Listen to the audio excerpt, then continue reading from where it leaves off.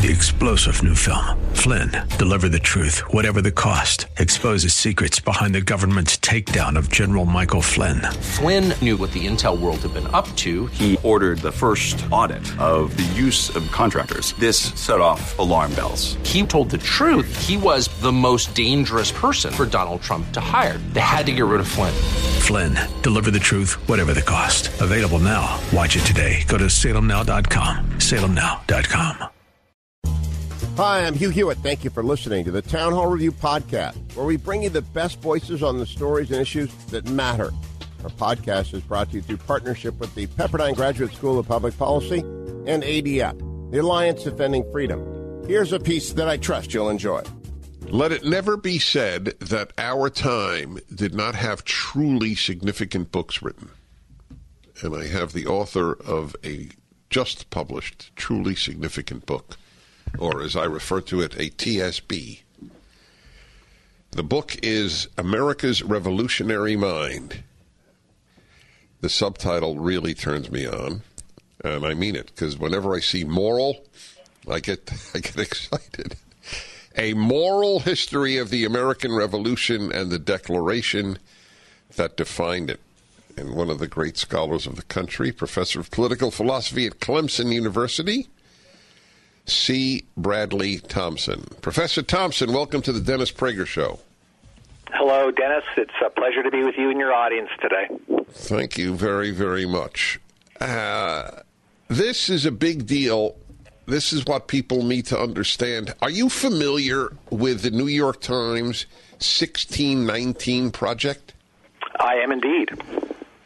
So you realize, I'm sure you do, it's a rhetorical question, that the dominant newspaper of the country is introducing into school curricula that the central aspect of America was to protect slavery. Yes. I mean, this is an example of fake news now doing fake history. The argument of the New York Times 1619 Project is that America was founded in sin. America was founded, they argue, not in 1776 with the Declaration of Independence, but was founded in 1619 when allegedly the first slaves were brought to the United States, and therefore America was founded in slavery, which means in sin, and therefore America is immoral and an illegitimate nation. And the view of the 1619 Project is that they are going to invest huge resources into indoctrinating all American school children into this myth, a myth which is simply not true. And the goal of this project is to turn America's children against the principles on which this nation was founded. And I have to tell you, a nation that hates itself cannot stand, and that is the ultimate goal of the 1619 Project. Wow. That was an excellent summary of it. Happily, people like Gordon Wood and others who are not conservative are basically calling it a lie, but it's obviously continuing. What is the attempt of your book in regard to America's founding? So I think my book works on several levels. When I first set out to write this book, I was just going to write a book on the political philosophy and the moral philosophy of the Declaration of Independence. I had just read a very bad book on the Declaration by a Harvard professor, and it got the Declaration wrong, and in fact, I thought it was offensive in the way it treated its readership. So I set out to write a book on the Declaration, but very early in the process of writing this book, I read a relatively famous passage in a letter from John Adams to Thomas Jefferson, where Adams asked the question, what do we mean by the revolution? And he said it was not the war. The warhead was only a consequence of the revolution. That the real revolution, he argued, was in the minds of the people. And at the same time, I read another passage from Thomas Paine, who, in attempting to explain the American Revolution to the Abbé Raynal in France, said that as a result of the American Revolution, he said, we see with other eyes, we hear with other ears, we think other thoughts. And when you take these two passages and you put them together, it struck me that we, in many ways, we didn't really understand after 235 years the deepest causes of the American Revolution. There are, of course, many books, scores, hundreds of books and articles written on the American Revolution. There are social, political, constitutional, military, religious histories, even environmental histories of the American Revolution. But as a result of reading the Adams and Paine quotations, I started thinking there has to be a deeper level to the revolution. And that led me to this idea, following Adams, that the revolution was in the minds of the American people. And as he wrote in another letter to Thomas Jefferson, that revolution in the minds of the American people was a moral revolution. And when I started putting these pieces together, I realized that, oddly enough, ironically, we don't really understand the deepest causes of the American Revolution. So I set out with a new question. Is there anything new or original to say about the American Revolution? And my answer was yes, that in certain ways, on a certain level, we didn't know the deepest causes. So I then set out on this project to uncover and really reveal for the first time the moral origins of the American Revolution. And I think that's probably what makes the book most distinctive and different from all other books ever written on the Declaration and the American Revolution. The book is America's Revolutionary Mind, A Moral History of the American Revolution, and the Declaration that defined it. C. Bradley Thompson. The book is up at DennisPrager.com. Oh, Gordon Wood, ironically, he's one of the people on the back of the book. A bold new interpretation of the political and moral theory of the American Revolution. It is sure to be provocative. Well, I am not a historian. I'm not a professional historian. I'm enamored of history. I think every single student in America should major in history, because if you don't know what happened, you can't know the present, and then you become stupid, because wisdom is to be learned from what happened, and people aren't wise anyway. So this is really important stuff. So about my understanding, and tell me where I'm wrong or right or in the middle, is it was indeed a moral revolution, that nobody had quite thought the way the founders did, and that whole generation. For example, and you might want to comment on this, how the American Revolution differed from the French Revolution. Well, have any thoughts on that? Sure. The revolutions were entirely different. The American Revolution was guided by the ideas of the 17th century English philosopher John Locke, whereas the French Revolution was guided by the ideas and the philosophy of the 18th century French philosopher Jean-Jacques Rousseau. Rousseau's ideas were deeply and profoundly collectivist and statist in nature, whereas Locke's moral and political philosophy pointed toward the principles of a free society. And in 1765, when the revolution was really launched, I mean, you have to consider the context of the time, which was that in 1765, these colonial Americans were really all Englishmen. They were proud and loyal subjects of the British Crown. They viewed themselves as Englishmen, and they accepted all the English intellectual traditions. But when the British Parliament passed the Stamp Act in 1765, that violated a foundational principle of British constitutional law, the idea, right, of no taxation without representation.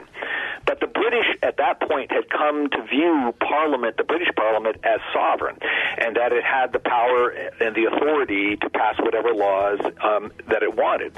The Americans, by contrast, they argue that there are certain rights that go beyond the traditional rights of Englishmen, rights that are particular to Englishmen, that is to a place and to a particular time. If America was founded in 1619 upon the arrival of the first black slaves, first African slaves, then every country, virtually every country in South America and Central America and the Caribbean, likewise, they're lying to themselves about when they were actually founded. They were all founded upon the arrival of African slaves. They were. I mean, millions, tens of millions of slaves were brought to the New World. Interestingly enough, only a relatively small minority of them were brought to what would then be the 13 colonies of Great Britain. Most of them were brought to the Caribbean and to Brazil. Mm-hmm.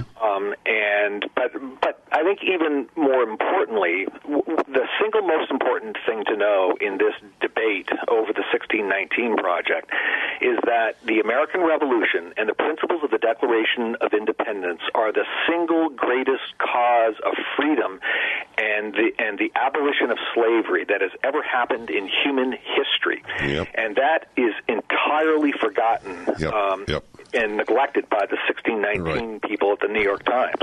Just for my listeners' edification, there was no abolition movement in the Islamic world, which had a vast amount of African slavery. There was no abolition movement in Africa, where Africans enslaved Africans. There was no abolition movement in Asia. It was here.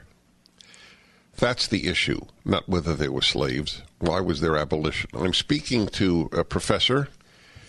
He is C. Bradley Thompson, professor of political philosophy at Clemson University. Before we go on with the French Revolution difference, which we were talking about, I'd like my listeners and me to know a little bit more about you. You grew up in Canada, is that correct? Yes, I did. I was born and raised in Ontario, Canada. And what brought you to the U.S.? Well, it really all started when I was 7 or 8 years old, when I read a book, a children's book, titled The How and Why Wonder Book of the American Revolution. And from that moment, I knew I was an American born in the wrong country. And I always had my sights as a child and then as a teenager on moving to the United States. And the first opportunity I had to leave Canada and come here, I did. And I've had a lifelong love affair with the United States of America. And this is my home. Wow. You know, that to me makes perfect sense. That you would have felt that you were an American born in another country. Because I believe American values are universal. One of my books is exactly on that theme. We should be exporting American values. How do you resonate? And by the way, I always tell guests it is perfectly okay to disagree with me. So I explain, when I speak on campuses, I explain America's belief system. I call it the American Trinity, and I took it from every coin that we mint. And they are liberty, in God we trust, e pluribus unum.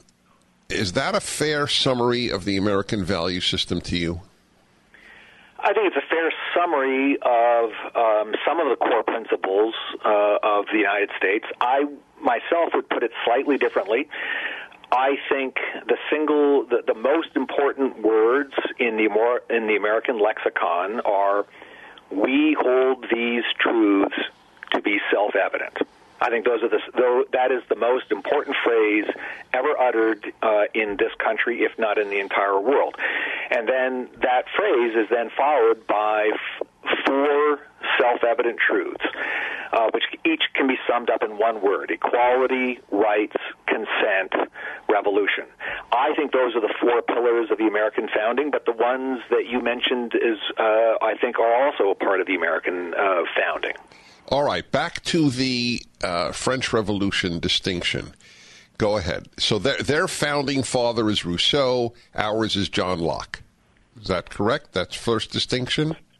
That is the first distinction. And then I would say the second thing is we established a limited constitutional government, whereas they established a government based on Rousseau's concept of the general will, which is a floating abstraction that nobody can actually define, and they created a government with virtually unlimited power to achieve an unlimited, open-ended moral principle, namely the general will, therefore giving the government of the French Revolution unlimited power to achieve unlimited ends. And the obvious result was the terror and the genocide of approximately 100,000 people during the years of the terror. So when I think of the distinctions between the two revolutions, I think of their liberty, equality, fraternity. That was their motto. And we have what I call our American Trinity, or even what you listed. But you did list equality. But the equalities are different. They are equality of outcome. Ours is equality of opportunity. I think that's right. So I would put it slightly differently. Ours is equality of freedom or equality of rights, and their understanding of equality is essentially synonymous with sameness. The end goal was to make all citizens the same. Wow. That's what we're living through now, including male and female. Yeah, exactly right. And the French Revolution was so radical that they actually attempted to revolutionize, if I can put it in abstract terms, both space and time. And what I mean by that is they completely redrew the map of France. That's the space. They completely redesigned the space of France, and they ushered in a new calendar that began ominously with the year zero. Oh, yes, that's right. I forgot about that. This is a very important point, the French Revolution and sameness. The left in the West is the really truly the descendants of the French Revolution. Is that fair to say? Yeah, I think that is fair to say.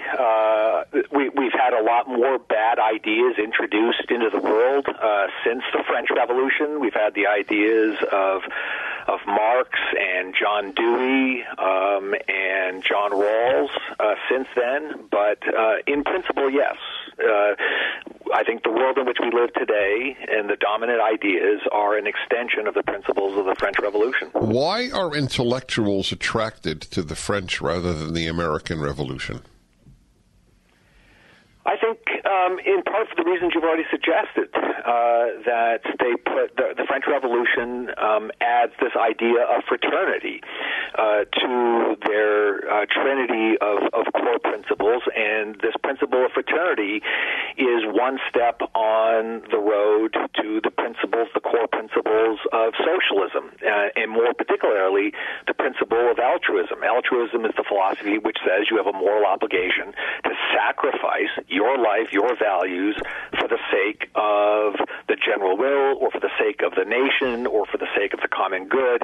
And that is a common core fundamental moral principle shared by the left today with French revolutionaries. But the key is, I have no problem with people sacrificing themselves for a good cause. I think people did that at Normandy. But I think the key thing is they are okay with imposing that sacrifice upon others. That's exactly right. And they're willing to use the coercive force of the state to make everybody sacrifice, whether they support those values or goals or not.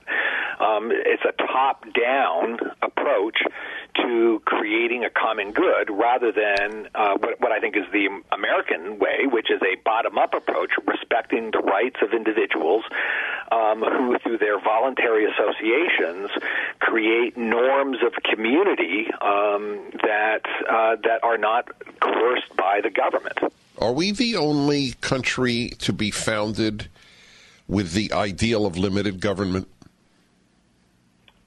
Well, I think think in many ways, yes. Certainly in the context of the time in which the revolution occurred in 1776, I would go even further and say that not only were we the first nation founded on the idea of limited government, but we were the first nation founded on certain philosophic principles. All other governments hitherto had been founded, as Alexander Hamilton says in the first essay of the Federalist, on accident and force.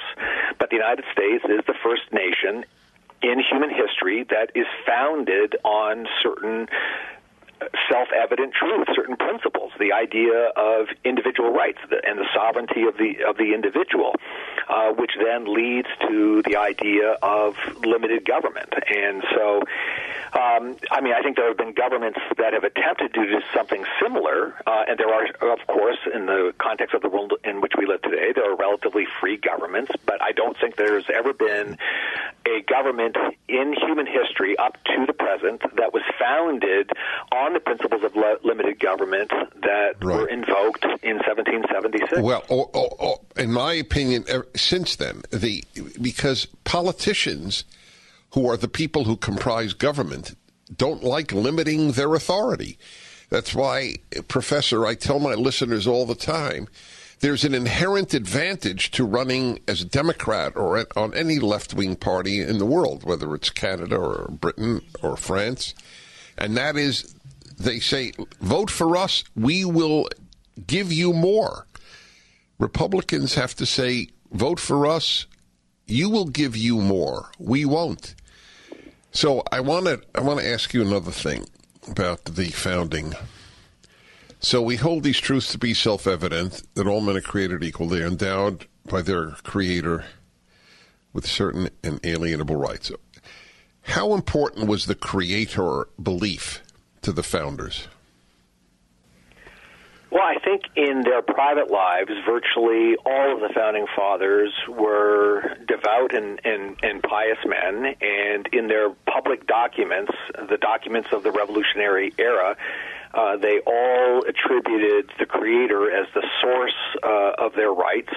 I will say, on the other hand, if you read all of the major pamphlets of the American Revolution, from James Otis to Daniel Delaney, Richard Bland, John Dickinson, Thomas Jefferson, John Adams, Alexander Hamilton, et cetera, I mean, they aren't making religious arguments for the American Revolution, because the American Revolution was really a constitutional debate between British imperial officials and American patriots. And so the arguments tend to be more on the basis of Enlightenment law of nature arguments. They tend to base all of their arguments on the moral laws of nature. But of course, they virtually all, with a few exceptions, believed that the source of the moral laws of nature was, as the Declaration puts it, the Creator.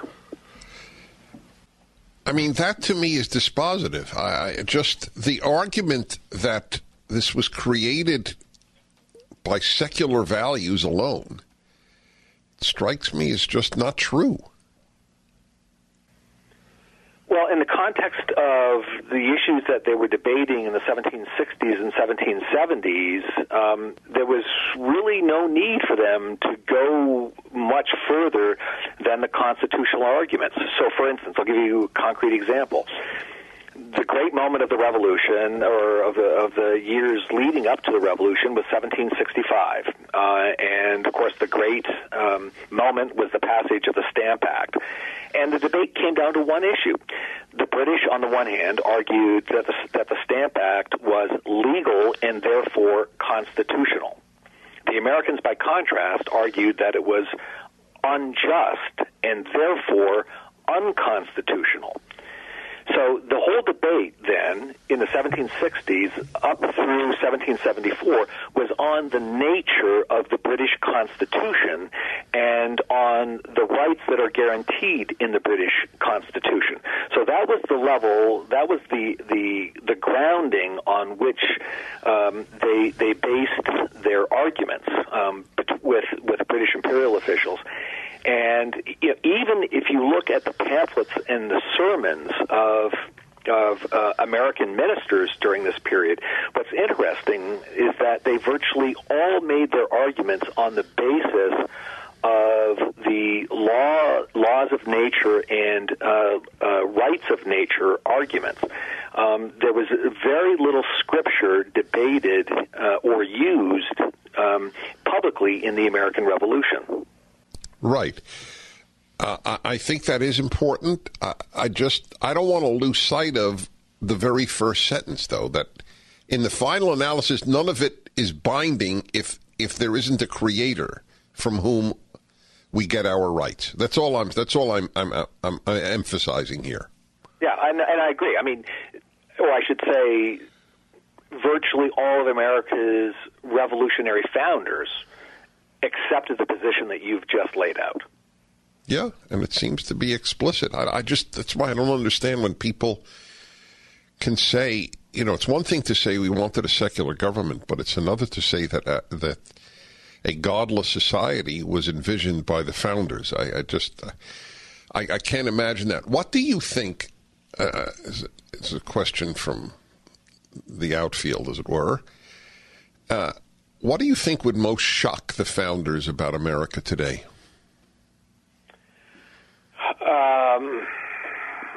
It would be hard to pick one thing. I mean, all right, name three. I don't care. I think, the obvious answer would be almost everything.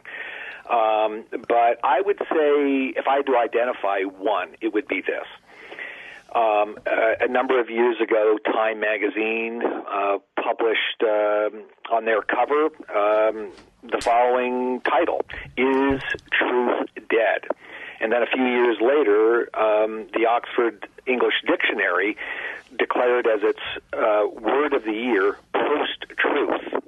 So in other words, I'd say at the most and at the deepest philosophic level, what they would be shocked about the most is that 20th and 21st century America has given up on the idea of truth. And if you give up on the idea of truth, if you think you live in a post-truth society, then all truth, including moral truths, are simply relative. And America's revolutionary founders did not believe in the idea of relative truth. They believed in the concept of an absolute, certain, permanent, universal concept of truth. So I would say that's the single most important difference between their views and our views today. But then, of course, there are scores of examples from day-to-day life in the United States today that they would be appalled by. I mean, just the size of government. Yeah, that's the one that comes to my mind first. They would be shocked at. Well, listen, it has been a joy to meet you, as it were. And your book is a joy. America's Revolutionary Mind, A Moral History of the American Revolution and the Declaration that Defined It. Ladies and gentlemen, I commend it. Professor Thompson, I thank you. Thanks for listening to the Town Hall Review. Our program is coming today in partnership with the Pepperdine Graduate School of Public Policy. It's America's most unique graduate leadership programs offered on Pepperdine's breathtaking campus in Malibu, California. Learn more at publicpolicy.pepperdine.edu. If you enjoy your podcast, take a moment, tell a friend to subscribe today.